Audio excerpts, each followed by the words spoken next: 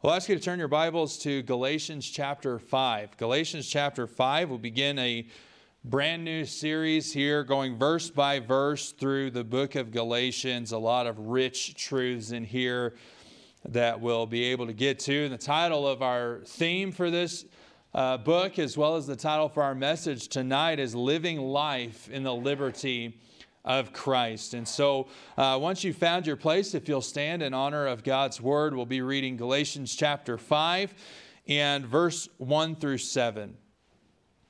The Apostle Paul writes to several churches here that are in several cities in the region of Galatia, which would be modern-day central Turkey is where Galatia was. And so these are real people, real Christians at real churches in a real place. And so Galatians chapter 5 and verse 1. Let me actually pick up in chapter 4, verse 31. It'll make a little bit more sense. He says this in chapter 4, verse 31. So then, brethren, we are not children of the bondwoman, but of the free. And so what he's been talking about as he leads into chapter 5 is the way that God designed for us not to be slaves, but to be sons. That's what he's talking about, children of God as opposed to slaves to the law.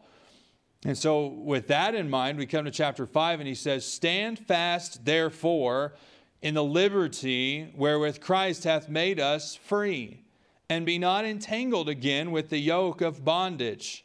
Behold, I, Paul, say unto you that if ye be circumcised, Christ shall profit you nothing. For I testify again to every man that is circumcised that he is a debtor to do the whole law. Christ is become of no effect unto you. Whosoever of you are justified by the law, ye are fallen from grace. For we through the Spirit wait for the hope of righteousness by faith. For in Jesus Christ neither circumcision availeth anything, nor uncircumcision, but faith which worketh by love. Ye did run well.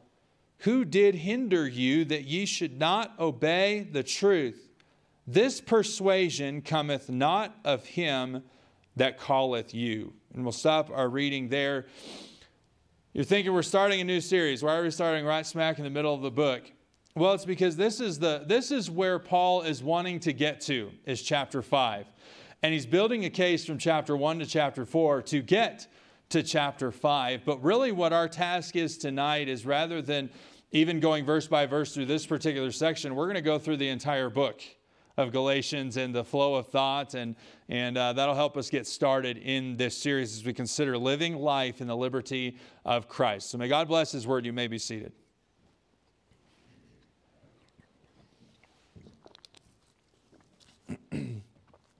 When a person's been confined to a jail cell, the phrase, "you are free to go," takes on a whole new meaning in their lives.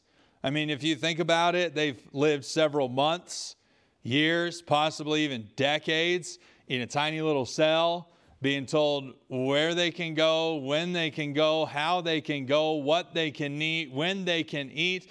They might get to go outside every now and then, but vast majority of the time they're confined to that tiny little cell. But when the end of their sentence comes, that cell door is opened up, they're walked to the front desk and they collect their personal belongings and they take their steps out the front door, breathe in that fresh air and maybe just a little sigh of relief. Then they go on in their newfound freedom. A special day for them. But what never makes sense to me is how when somebody who has been bound for so long, they finally get their freedom back. They're finally released. And they go out into their newfound freedom, but then they go right back to the same friends, the same habits, making the same decisions that actually end up leading them right back into bondage. It doesn't make sense to me. Well, spiritually speaking, that's why we have the book of Galatians. Because the Apostle Paul's first missionary journey led him and Barnabas to the southern region of Galatia, to the cities of Antioch and Pisidia, Iconium, Lystra, as well as Derbe. And there in those cities, he preached the gospel of Jesus Christ. And there were many Jews and there were many Gentiles there that had been chained, shackled by the weight of their sin, by their religious system, by their own self-righteousness in keeping the works of the law. And so they were truly bound, spiritually speaking. But when Paul came through and he preached the gospel of Jesus Christ, their chains were broken when they believed on him. And they were unbound. They were freed from it. But what happened is that when Paul and Barnabas returned from their first missionary journey, they caught wind that a doctrine of Judaism had begun to make its way through the regions of Galatia, and it had seeped into this church, and this doctrine turned into a movement that led them right out of their liberty that they had in Christ back into the bondage of the Old Testament law. And so Paul writes to them to remind them of the true gospel, as well as to challenge them to live their lives in the liberty of Jesus Christ. That's what we read in chapter 5, verse 1. He's telling them, don't go back into bondage. Stand fast in the liberty of Christ. Now, one man said this in interpreting this book. He said that to interpret the Bible requires the ability to study two horizons: the ancient horizon as well as the modern horizon. And he says this, that it requires people who desire to bridge those contexts so that the ancient one speaks forcibly into the modern one. And so the reason I bring that up is because as we look at this book, we're going to be looking at things that maybe we're not dealing with today. You know, we don't deal in our churches here in the United States of America. We don't necessarily deal with issues like you have to be circumcised in order to be a Christian. We don't deal with those kind of things. We don't deal with you have to keep these dietary laws if you're really going to be accepted with God. And so we don't deal with those things. And so there's a tendency to look at the Word of God and to say, well, that doesn't apply to me. I don't see how it relates. But what we have to do is we have to take maybe these specific things that we don't deal with personally and bridge the gap to see how the overarching theme of what they were dealing with applies to the overarching themes of what we deal with today. And that's really our task as we look into the book of Galatians. And so in this introductory message, what we're going to do is really just give you a brief synopsis of the book and what they were dealing with in their churches and really what the Apostle Paul's solution was to this issue. And then we'll see how it's going to relate to our lives today and as we go forward in this study. And so Paul is writing to the Galatians to address a specific issue that was going on in their churches pertaining to the gospel. And again, this is one of the only books where you'll see that he writes to several churches. It's not just one particular church, but this was a movement that was sweeping through many churches right there in one small region there in Asia Minor. And so what was the issue they were dealing with? Well, you have these Galatian believers who are trying to figure out how to live a life that pleases God while they're living in a very licentious culture. They had lived under a very pagan culture and religious system that really gave them license and freedom to do anything and everything they wanted to find joy, fulfillment, and pleasure in life, no matter what it cost them, no matter what it cost somebody else. It was licentious, a license to do whatever you want. That's what their society was like. Well, now you've got these Galatian believers who have trusted in Jesus Christ. They've been pulled out of this culture, and they trusted in the gospel that the Apostle Paul had preached to them. What was the gospel that he preached? If you go back to Acts chapter 13, you'll see that when he came into this region, he had a very specific message for them. It was much more of a Judaized situation there as well. There were a lot of Jews, and so when he came, he preached to them that Christ was the appointed Savior to both Israel and the Gentiles, and that he was coming to bring salvation to any who would come to him by faith apart from the works of the law. You're going to find that in Acts chapter 13, that he specifically deals with how you are justified by faith and not the works of the law. And so he basically preaches this, that salvation is apart from any human merit, that there's nothing you can do to earn your own salvation. And so now you've got these Galatian believers that have been pulled out of this very wicked, immoral, and godless society here. And now they've been told that they have liberty in Jesus Christ, that they've been freed from the works of the law, they've been freed from their sin, and they have a whole new life. And so now where they are at is they're thinking, okay, we really want to please God. We want to be acceptable in His sight, but it's very hard to be that way in this kind of culture in which we live. And so if we're not supposed to keep the works of the law, and it's not by merit and not by our own fleshly works, then how can we be acceptable to God's sight and maintain that acceptance with God while also trying to live in this very wicked, licentious culture? And so the issue that they're facing, it's born out of a sincere desire to please God. It's born out of that. Well, there was a faction of Judaism that had just the right solution at just the right time for them.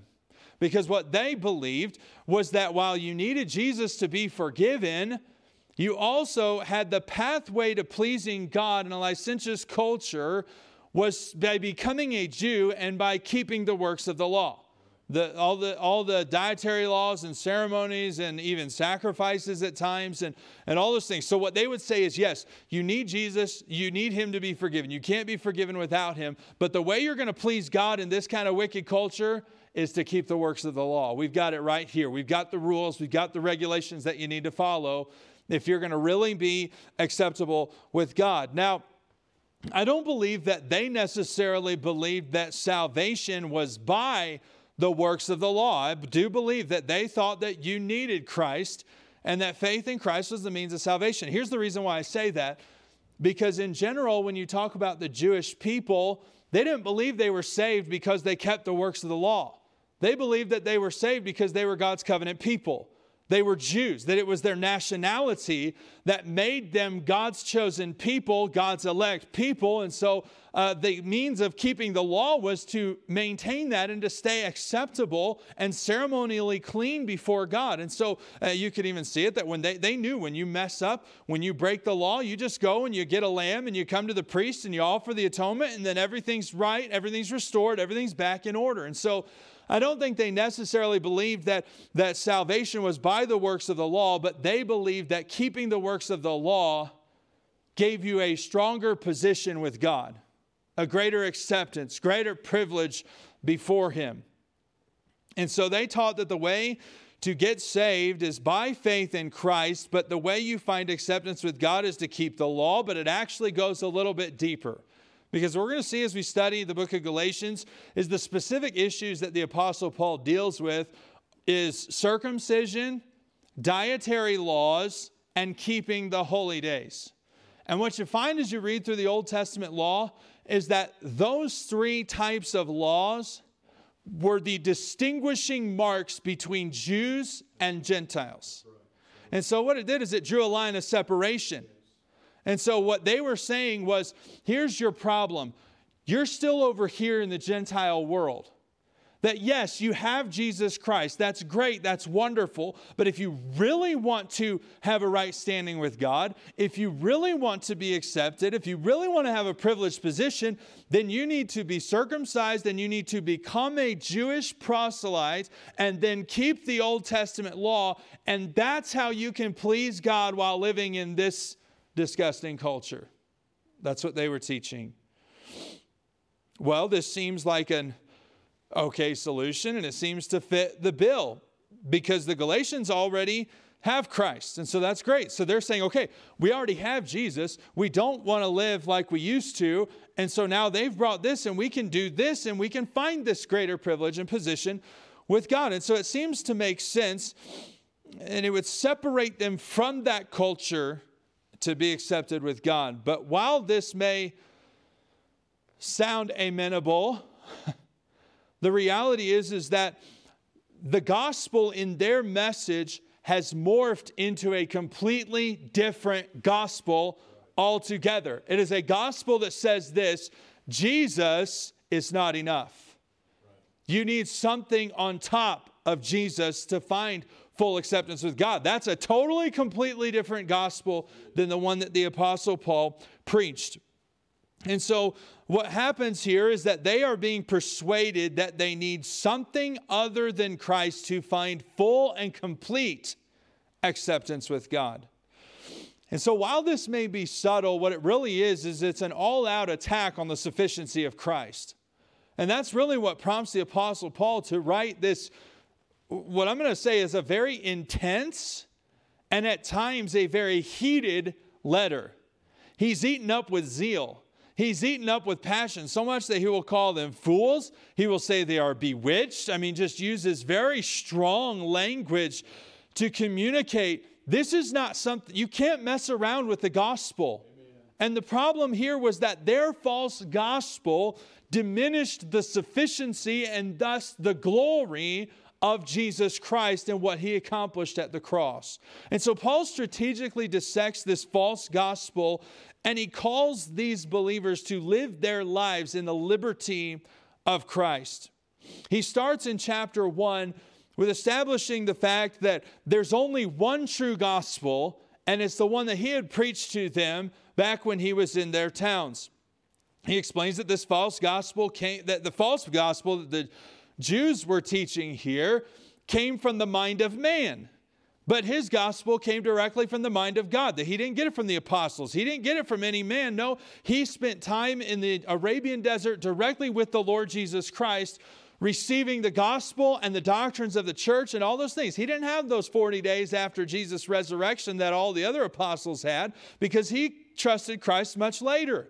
And so Jesus came and taught him. So he's saying in chapter 1 that this didn't come from my own mind. Theirs came from their own mind, but this came from the Lord Jesus Christ.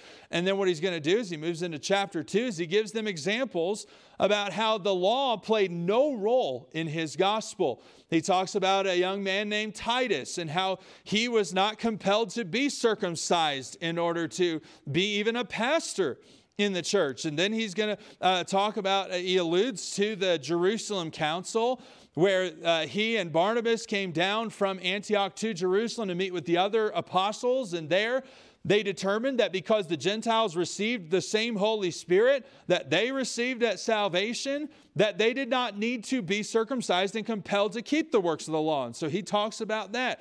And then he gives an example of how he had to withstand Peter to the face because he was to be blamed. What was he to be blamed for?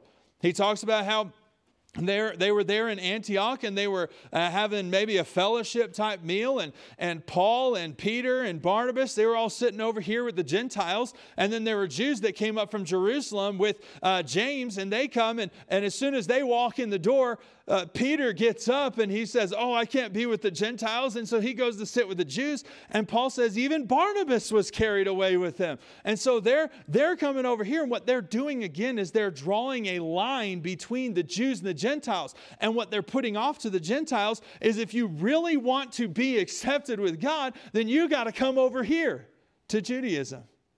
And Paul says, I had to get in his face about it. It was a little heated. It was a little argumentative, but he was to be blamed. It was wrong for him to do that. And then as he goes on in chapter 2, he's going to explain to them, or really remind them, that they were not justified by the works of the law, but by their own faith in Jesus Christ. And so he goes through the rest of chapter 2 about that. And chapter 3 is really where he begins to get into the issue here. I do want to read verse number 1 and 2 and 3 of chapter 3. Look at this. He says, O foolish Galatians, who hath bewitched you, that ye should not obey the truth, before whose eyes Jesus Christ hath been evidently set forth, crucified among you? What's he saying there? Well, he's saying, when I came and I preached the gospel to you, the only thing that I put in front of your eyes was the crucified Christ. That the only way to be saved was through the crucifixion of Jesus Christ. And so then verse 2, he says this only would I learn of you. Received ye the Spirit by the works of the law, or by the hearing of faith? What's this about? Well, when do you receive the Holy Spirit? When you get saved, when you trust in Jesus Christ. And so he's talking about their salvation experience. When did you receive the Holy Spirit? Or how did you receive the Holy Spirit? By the works of the law or by faith? Well, it's a rhetorical question. The answer is by faith. Now watch this in verse 3. Are ye so foolish? having begun in the Spirit, are ye now made perfect by the flesh? That word perfect means complete. It means full, like something was missing. Like they needed something else on top of what they got. And so here's what he's telling them is really this, that the teaching, the issue that they are dealing with is that these false teachers were teaching that Christ initiates acceptance with God and the works of the law finish it. The works of the law bring it to a fullness. They bring it to a completion. And so you really get to the issue here. All the justification by faith, what he's doing is he's building here. He's reminding them, you were saved by grace through faith. You received the Spirit by faith. And so if you've been brought to this point by faith, why would God then make it where the works of the flesh take you the rest of the way? And so they were teaching that their salvation or their acceptance with God was incomplete. And so then in chapter 3, he shifts his argument to the fact that righteousness and acceptance with God was always by faith and not by the works of the law, with Abraham being his prime example. As verse 6 says, even as Abraham believed God, and it was accounted to him for righteousness. And so he tells them that. And then he explains in the rest of chapter 3 that the purpose of the law was not to bring salvation and acceptance with God, but the purpose of the law was really this, to reveal the fact that I am a sinner and I am incapable of keeping this law. I'm always having to go and offer a lamb because I can't keep my spiritual life straight for even a week. And so I'm always having to go back and do these sacrifices. And so the purpose of the law is to show you I am a sinner who needs a Savior. And Jesus is that Savior. And so once you have received Jesus Christ as your Savior, he teaches that the law has served its purpose in your life and you've been set free from the law and now you are made a son of God. That's what he gets to. And so he talks about how you go from being a slave to being a son. Amen. Huge difference there. And then what happens is in chapter 4, he explains that when you come to faith in Christ, but you go back to the law, here's what you actually do. You reduce your position before God from a son back to a slave again. And so he says you're here and you're trying to find greater acceptance and greater privileged position with God. And so you're trying to be more accepted with God. And in trying to do that by the works of the law, you're lowering your position from a son to a slave. Now, it's not talking about losing your salvation, and that's not what he's talking about. And that's why I don't think this letter is about necessarily salvation, because the fact these are already believers and Paul believed in eternal security, so there's no reason to be concerned about them losing their salvation. What he's simply saying is this: in your search for greater position with God, you've actually lost position with God. You're not as close to him as you think you are. You're farther from him than you ought to be. And he shows how Christ came to break you free from the law and to make you a free son rather than a bound slave. That's what the end of chapter 4 is about, as we read in verse 31. That we're not children of the bondwoman, but of the free. We're not slaves anymore. We're sons. And so here's really what he's getting at here, is when you look to something other than Jesus Christ to find greater privilege, position, and acceptance with God, you actually lower yourself. You go from being a son back to being a slave to the law. And so that's why when we come to chapter 5, he says, stand fast, therefore, in the liberty wherewith Christ hath made us free, and be not entangled again with the yoke of bondage. And so what Paul is saying is that since Christ has made you free, seeking fuller acceptance with God through the works of the law only serves to plunge you back into spiritual bondage again. And so Paul's message to the Galatians is this through the entire book. And I'm leaving part of it out because we're going to get to it later. But here's what he's saying is that when you think you need something other than Jesus Christ to give you a more privileged and accepted position with God, you believe in a false gospel that will plunge you into spiritual bondage. That's what his message is in this book. Now, maybe just to bring it to life a little bit, I want it to illustrate it. Yvonne, I'm going to ask you to come up and help me. I'm sure you're not doing anything back there anyways. So here's what's going on in Galatia, these churches. Why don't you stand right here? So the Apostle Paul comes, hold all these for me. Thanks. The Apostle Paul comes to Galatia, and what he finds is there are people there that are bound by their sin, the wickedness of their culture, their self-righteousness, their religious system. These are man-written books, and so that's what those represent. And so he finds them, and this is their condition. They're loaded down. If he tried to take one hand, these are pretty heavy books, pretty big books. If he tried to take one hand off, they'd all fall, and he'd end up a mess. And so the Apostle Paul came, and when he came, he was preaching the simple gospel of Jesus Christ. That you don't need your own works, your own self-righteousness, your religious system's not good enough. None of that's good enough, and your sin is a huge problem. But there's a Savior who came from Israel by the name of Jesus Christ, and he suffered and died on the cross of Calvary. And you can be saved if you will place your faith in him apart from any works of the law. So what the Apostle Paul did is he put the crucified Christ in front of them. And when they saw it, they believed. And when that happened, their sin was removed from them. And they were given the gospel. It's a little easier to handle, isn't it? A little bit lighter on him. But you know what? He can hold that in one hand. And he can do something else with his other hand. What does he do with his other hand? Serve God. Be involved in the church. Love the Lord. A whole new life. And in fact, he could even put that book under his arm and still have Christ and have both hands freed up to serve God and do whatever God would want him to do. And so he had the gospel. Now, what he's concerned about is, okay, I have this gospel. I don't have to do good works to be saved. I have Jesus. But man, that stuff still is really appealing. And it's been a part of my life for a really long time. And what I'm concerned about me doing is setting the gospel down and taking all my sin back on me again. That's what they were worried about. These were new believers. Paul was run out of each and every one of these towns. He didn't have a long time to explain all the ins and outs of eternal security and all those things. He didn't have all that. And so they're struggling a little bit. And so that's what they're worried about. Okay, let me take those back. And so here's what happened. You had Jews come in. And these Jews said, you know what? I'm so thankful that you have Christ. The gospel is wonderful. I mean, he forgives our sins. He changes us. But I know that you're still looking at that stuff and you won't take your eye off of it. I know you still want it. I know you still pursue it.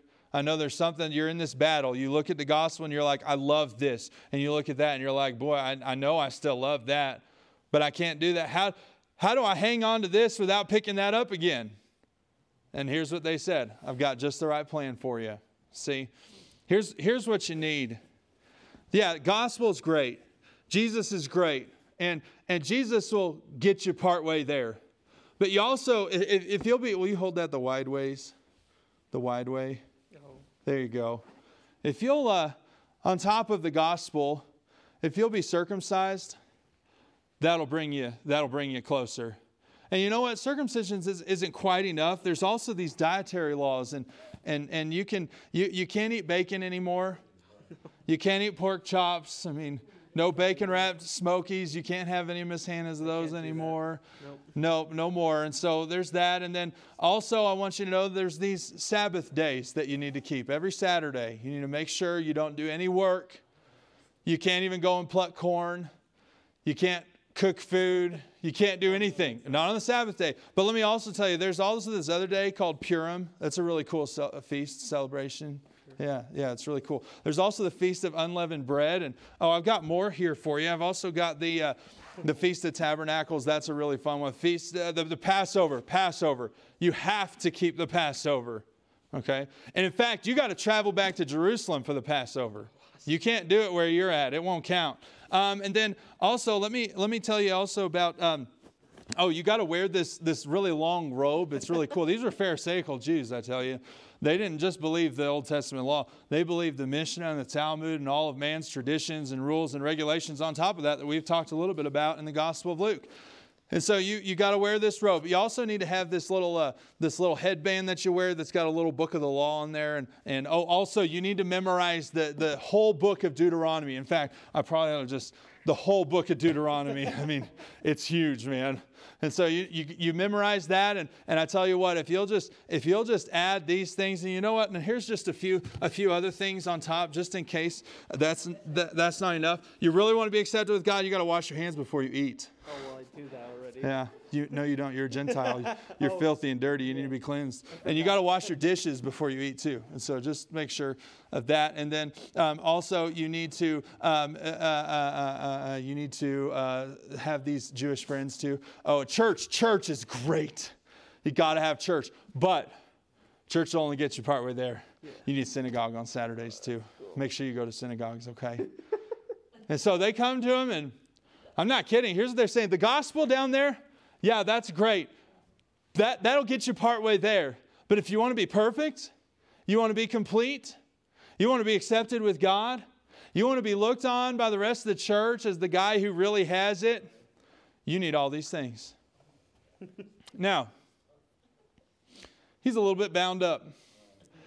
He can't do much with all those on him, can he? In fact, if he makes one wrong move, he might lose it all. If he messes up in one little way, stumbles in one little way, these things would they could just slide right off of there. Do you see what's happening here?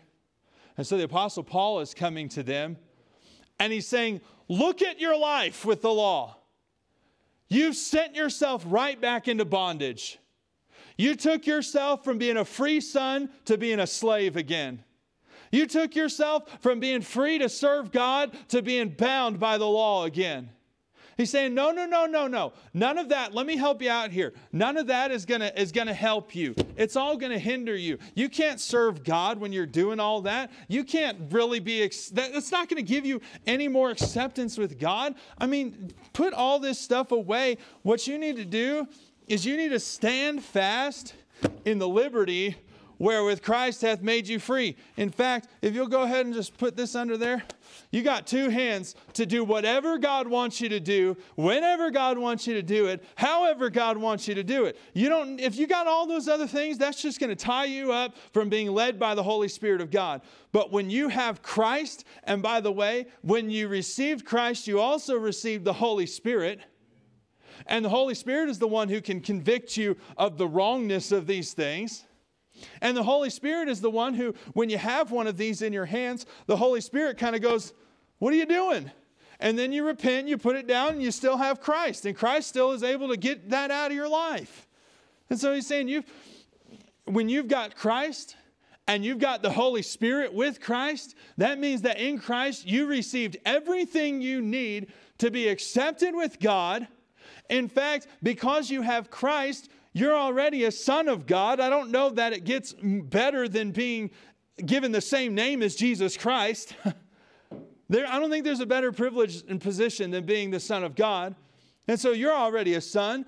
He sees your righteousness, and all he sees is the righteousness of Jesus Christ on your life. I mean, in Christ, you have every single thing you need to live for God and not be bound by all these things and not be bound by any of these things. You have everything you need in Jesus Christ. And so what Paul did is he taught the Galatians to avoid being plunged back into spiritual bondage by standing fast in the liberty wherewith Christ had made them free. So don't go back to holding all those things again. You're free in Christ. That was Paul's message to them. Now, what we need to do here, don't go away yet.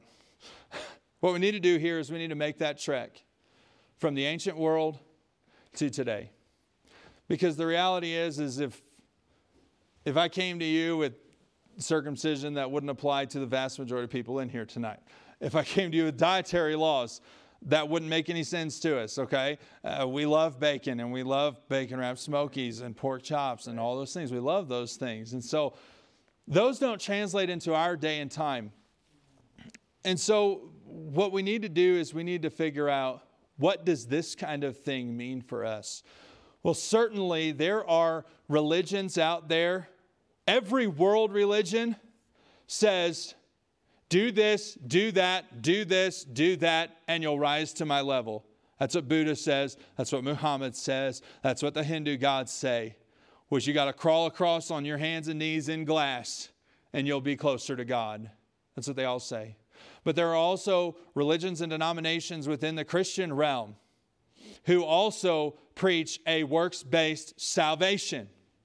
That yes, Jesus is good. Yes, you need the gospel, but you also need the sacraments, and you also need the rituals, and you also need the traditions, and you need to pray to the rosary, and you need to pray to Mary. And so it's got all these different things that, yes, Jesus is good, but if you really want to reach another level of spirituality, another level of closeness to God, then you need all these other things as well.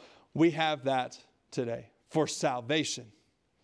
But again, that's not primarily the message that the Apostle Paul is preaching. The message that he is preaching is this: anytime you think you need something other than Jesus Christ to give you more privileged and accepted position with God, you believe in a false gospel that plunges you into spiritual bondage. That's the message that he's dealing with. And so the issue at hand is thinking anything other than Christ makes you more acceptable to God. And so what are some modern examples of this? That yes, you need Christ. I'm glad that you have the gospel. That's so good. But then there might be some who would say, here we go again. There might be some who would say, I'm so glad that you got saved, but let me tell you about my spiritual experience. I had a dream. When you have a dream, that's when it gets real. I had this vision. Oh man, this is more of a Colossians issue, but I was ascended up into the angels. You got to have a spiritual experience with angels. And they might say, let's see, what's the other thing that I got here? Oh, speaking in tongues. That's a big one. Speaking in tongues, that yes, you need to be saved, but you can't really talk to God without speaking in tongues. At least not really talking to God. There are others who would say, well, I got baptized. That makes me accepted with God, right? Or I'm a member on the church roll. That makes me accepted with God, right? There's this doctrine going around, rampant all over, especially American Christianity, called Calvinism. It's this idea that God elected some to be saved and some not to be saved. And so if you were chosen by God to be saved, that's great for you. If you're not chosen by God, then he's sending you to hell. That's basically what the message is, that the salvation is not for all people and that the atonement of Christ was not sufficient for all people, but only for a select few. Now, I'm not here to get into a big, long discussion about Calvinism. I would love to do that outside of a preaching time, but we just don't have time right now. But what I can tell you is in the debates that I've listened to, in the podcasts that I've listened to, in the friends that I went to college with that are in this doctrinal movement now, you know what it produces? A level of spiritual elitism. You'll hear them say things like, if only you could grasp the sovereignty of God. If only you could attain to this level of knowledge. I'm not even kidding. They wouldn't just come out and say it all flowery and piously like that, but it's what they say.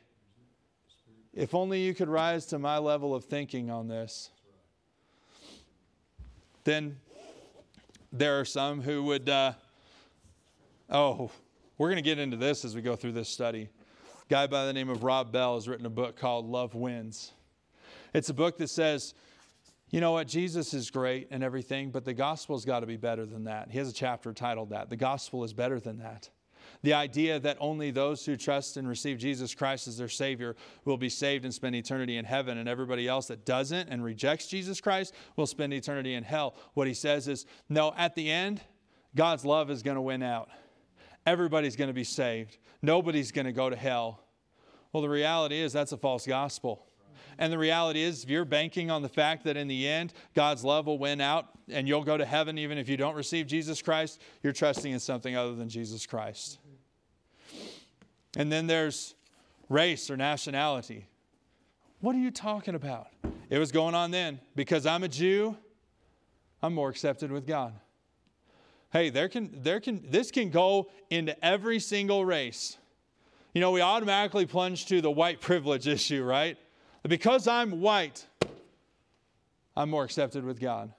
But listen, you could be black, you could be Asian, you could be Jewish. That still happens today. They still have a lot of pride. You could be Hispanic. The reality is you could just say, you know what? Because I came from this background, I just had it a little bit easier. You know, I was able to find a little bit more favor with God. Or how about this? This goes really both ways. Somebody might say, well, I was brought up in church. Maybe you'll get there one day. Maybe you'll come to my level of understanding. Maybe you'll come to my list of standards, my means of separation and holiness. Maybe one day you'll reach to my level. But can I also say that as I've started ministry here in Boulder, that it can go the other way as well. That somebody can say, oh, because you grew up in church, you don't understand me. Because you didn't come out of my secular background, my cultish background, you don't understand me. I need to find somebody else who can shine the light on. And listen, I understand that may be helpful, that may be true, but what I realize this is whether you're secular or whether you grew up in a Christian home, we all needed Jesus, and He was the only way for all of us to be saved. But there are some who think that way. If only you knew the sin that I came from, you'd appreciate your salvation more. There can be that mindset out there. But this can also translate into the nitty-gritty things of our own traditions, our own rules, our own regulations of Christianity. How about this? Bible reading. Well, I read my Bible through 4 times in a year. I don't really. I am trying the whole Bible in 30 days this month, and boy, that takes a while. But there are some who could say, well, I read 4 times in a year. When's the last time you even read your Bible? We're talking about spiritual things. And they can say, you won't attain to my level. Now, I understand this, that Bible reading, that'll help you grow closer to God. But if I read the Bible 4 times a year and he reads 3 verses a day, I'm no more accepted with God than he's accepted with God. Why? Because we both needed Christ. We both needed Christ. Because I pray for 2 hours a day and you pray over your food. I'm more accepted with God. Or spiritual performance as a means of acceptance rather than a means of service. I sing in the choir. We don't have a choir. I do in my mind. I teach kids.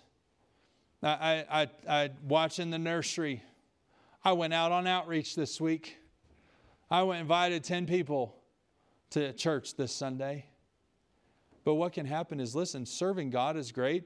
I'm going to tell you, as our church grows, we're going to need people to serve in nurseries. We've got a baby coming here in just a few weeks. We're going to need nursery workers. Eventually, we're going to need kids workers. We need more people involved in outreach. Serving God is a wonderful thing. But if you're looking to the service that you render to God as a means of greater acceptance with Him, that is bondage, my friend. It's not our, listen, it's not our righteous works that make us accepted with God. It's our acceptance with God that makes us do righteous works. There's a huge difference there. And so there are some that would look to spiritual service. I'm going to get to a little bit of meddling here. But a preacher who wears a tie while he's preaching. Now I wear ties, obviously. But I've got reasons for that. But can I just say this, that I'll see on social media this preacher lambasting this preacher because he doesn't wear a tie. And because this guy does wear a tie. And I don't care what you think about ties.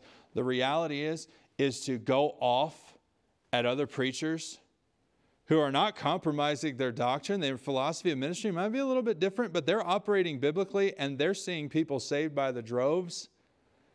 And a preacher over here who would be in a church like this, and I'm not saying I did this, I'm not saying I've got anybody in mind either, but I'm just saying a preacher from a small church who's wearing his suit, wearing his tie, but not reaching anybody, can look at that preacher with disdain and say, because I'm wearing a tie, I'm more acceptable with God. And it can go the other way.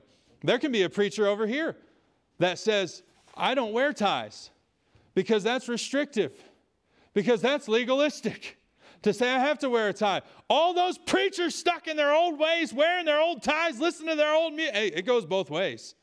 What we're talking about and what the Apostle Paul is talking about is when we look at things that communicate that we are more accepted with God than others on the basis of things that are not necessarily set in stone in Scripture, that's bondage. The same thing can happen with ladies' dress as well. I know people on both sides of the aisle that there are some that say women ought always just to wear skirts and nothing else. And then there are others that say women should never wear skirts. And you've got it on both sides. All I'm saying is this, that if you're not careful, if you're of the persuasion that ladies should only wear skirts, if you're of the persuasion that ladies should never wear skirts, either way it is, what you can do is you can get to the place where you say, I'm more accepted with God because of the position that I hold. It's bondage. It's bondage. Checklist. Developing a checklist in your life. Well, I did that. I'm accepted with God this week. But then the next week I did that. Oh, I missed a day of Bible reading. I'm less accepted with God. Hey, listen, that's bondage. That's not gonna help you serve God any better. It's not going to help you enjoy the liberty and the freedom that you have in Jesus Christ. And so you've got all these rules, all these regulations. And let me balance this by saying all rules and all regulations are not wrong. It's okay to have standards. We need to be holy people. The Scripture does say, be ye holy, for I am holy. It says, be holy in all manner of conversation. Every area of your life ought to show a lost world that you belong to God, that you belong to Jesus Christ. But if we are so bound by our rules, our regulations, and our traditions that we can't follow the Holy Spirit's leading, this is where we live our lives. And what this book is going to teach us, and I'm so excited to go through it, what this book is going to teach us is no, you don't need these things. You don't need any of these things. I'm going to try to take them all without dropping them all for the sake of time. But you know what? All you need is Jesus Christ. Because when you got Jesus Christ, you got the Holy Spirit.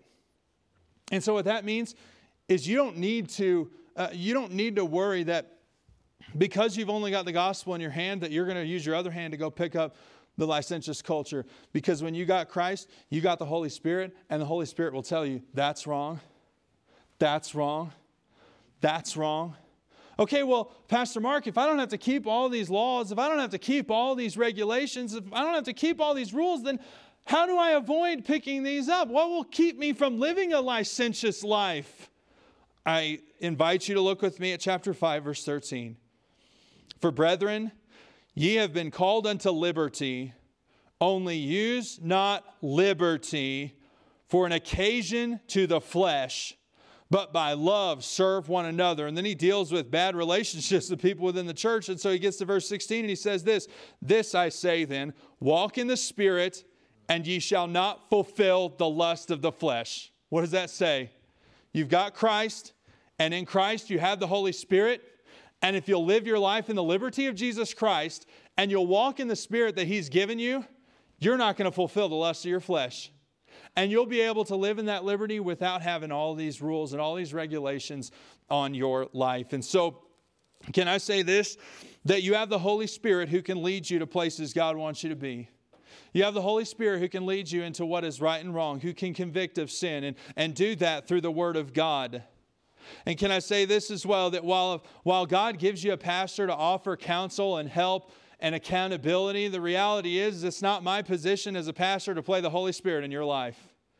Because what happens if I get to the place where I say, you know what, I don't think you should do this and I don't think you should do that. I can get to the place as a pastor where I think that my position as a pastor gives me more tune with God than what you have. There's a danger there. And so it's not my place to do that. In Christ, we have this thing called Christian liberty. And what that means is that we have a responsibility to allow for the fact that when things are not clearly spelled out in Scripture, the Spirit of God has liberty to lead this person this way, and this person this way, and this person this way.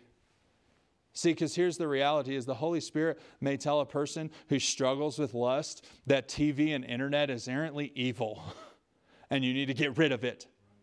But there might be somebody else who doesn't struggle with lust. And it would be wrong for this person, because that's their conviction, to look at this person and say, you're evil because you have TV and internet.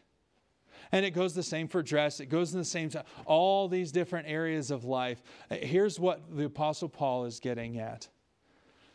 When you received the simple gospel, Christ forgave you of your sin, made you more accepted with God than you can ever fathom, gave you the greatest position you could have as a child of God, and also gave you the Holy Spirit.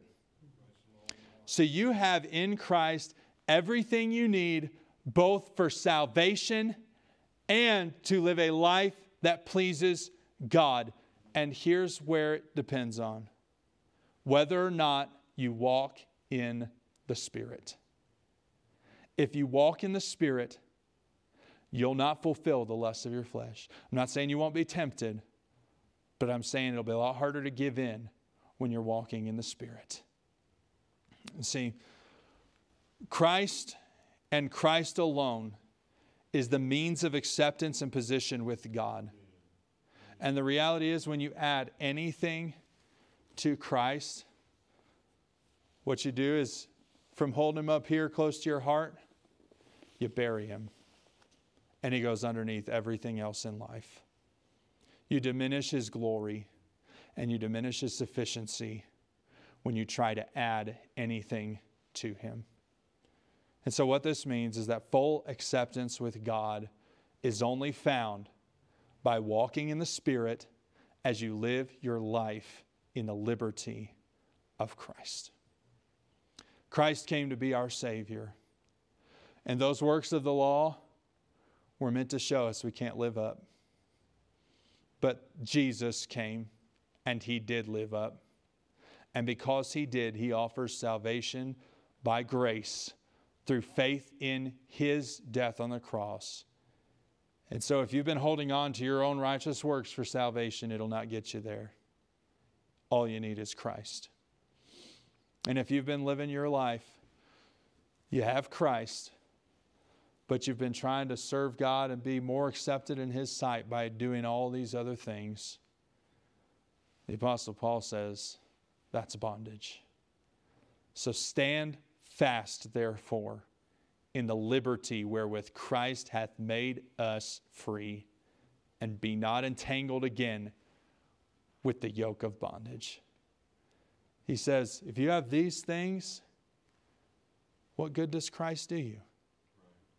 He came to get those things out of your life. And He came to get these things out of your life. So either way, whether you have these things or these things, you don't need them. All you need is Christ. So live your life in the liberty of Christ. Thank you. Why don't we stand and we'll go to the Lord in prayer. Our Father, we thank You so much for the liberty that we do have in our Lord Jesus Christ. That we don't have to look to rules, regulations, standards, and traditions to be accepted with God. We already fell short. And so there's no way that any of those things could give us acceptance with God. That's why Jesus came, to break us free from self-righteousness and justification by the works of the law and trying to add other things to Jesus. No, He came to free us. And I pray that You'd help each of us to live in that liberty and help us to walk in the Spirit so that we can live a life in our community that pleases God and is a good testimony of Jesus Christ. If we bind ourselves so much that we don't have liberty to follow the Spirit's leading, we've overstepped our bounds and sent ourselves into bondage. So help us, Father, to depend only on the Spirit and on our Savior, Jesus Christ, in whose name we pray. Amen.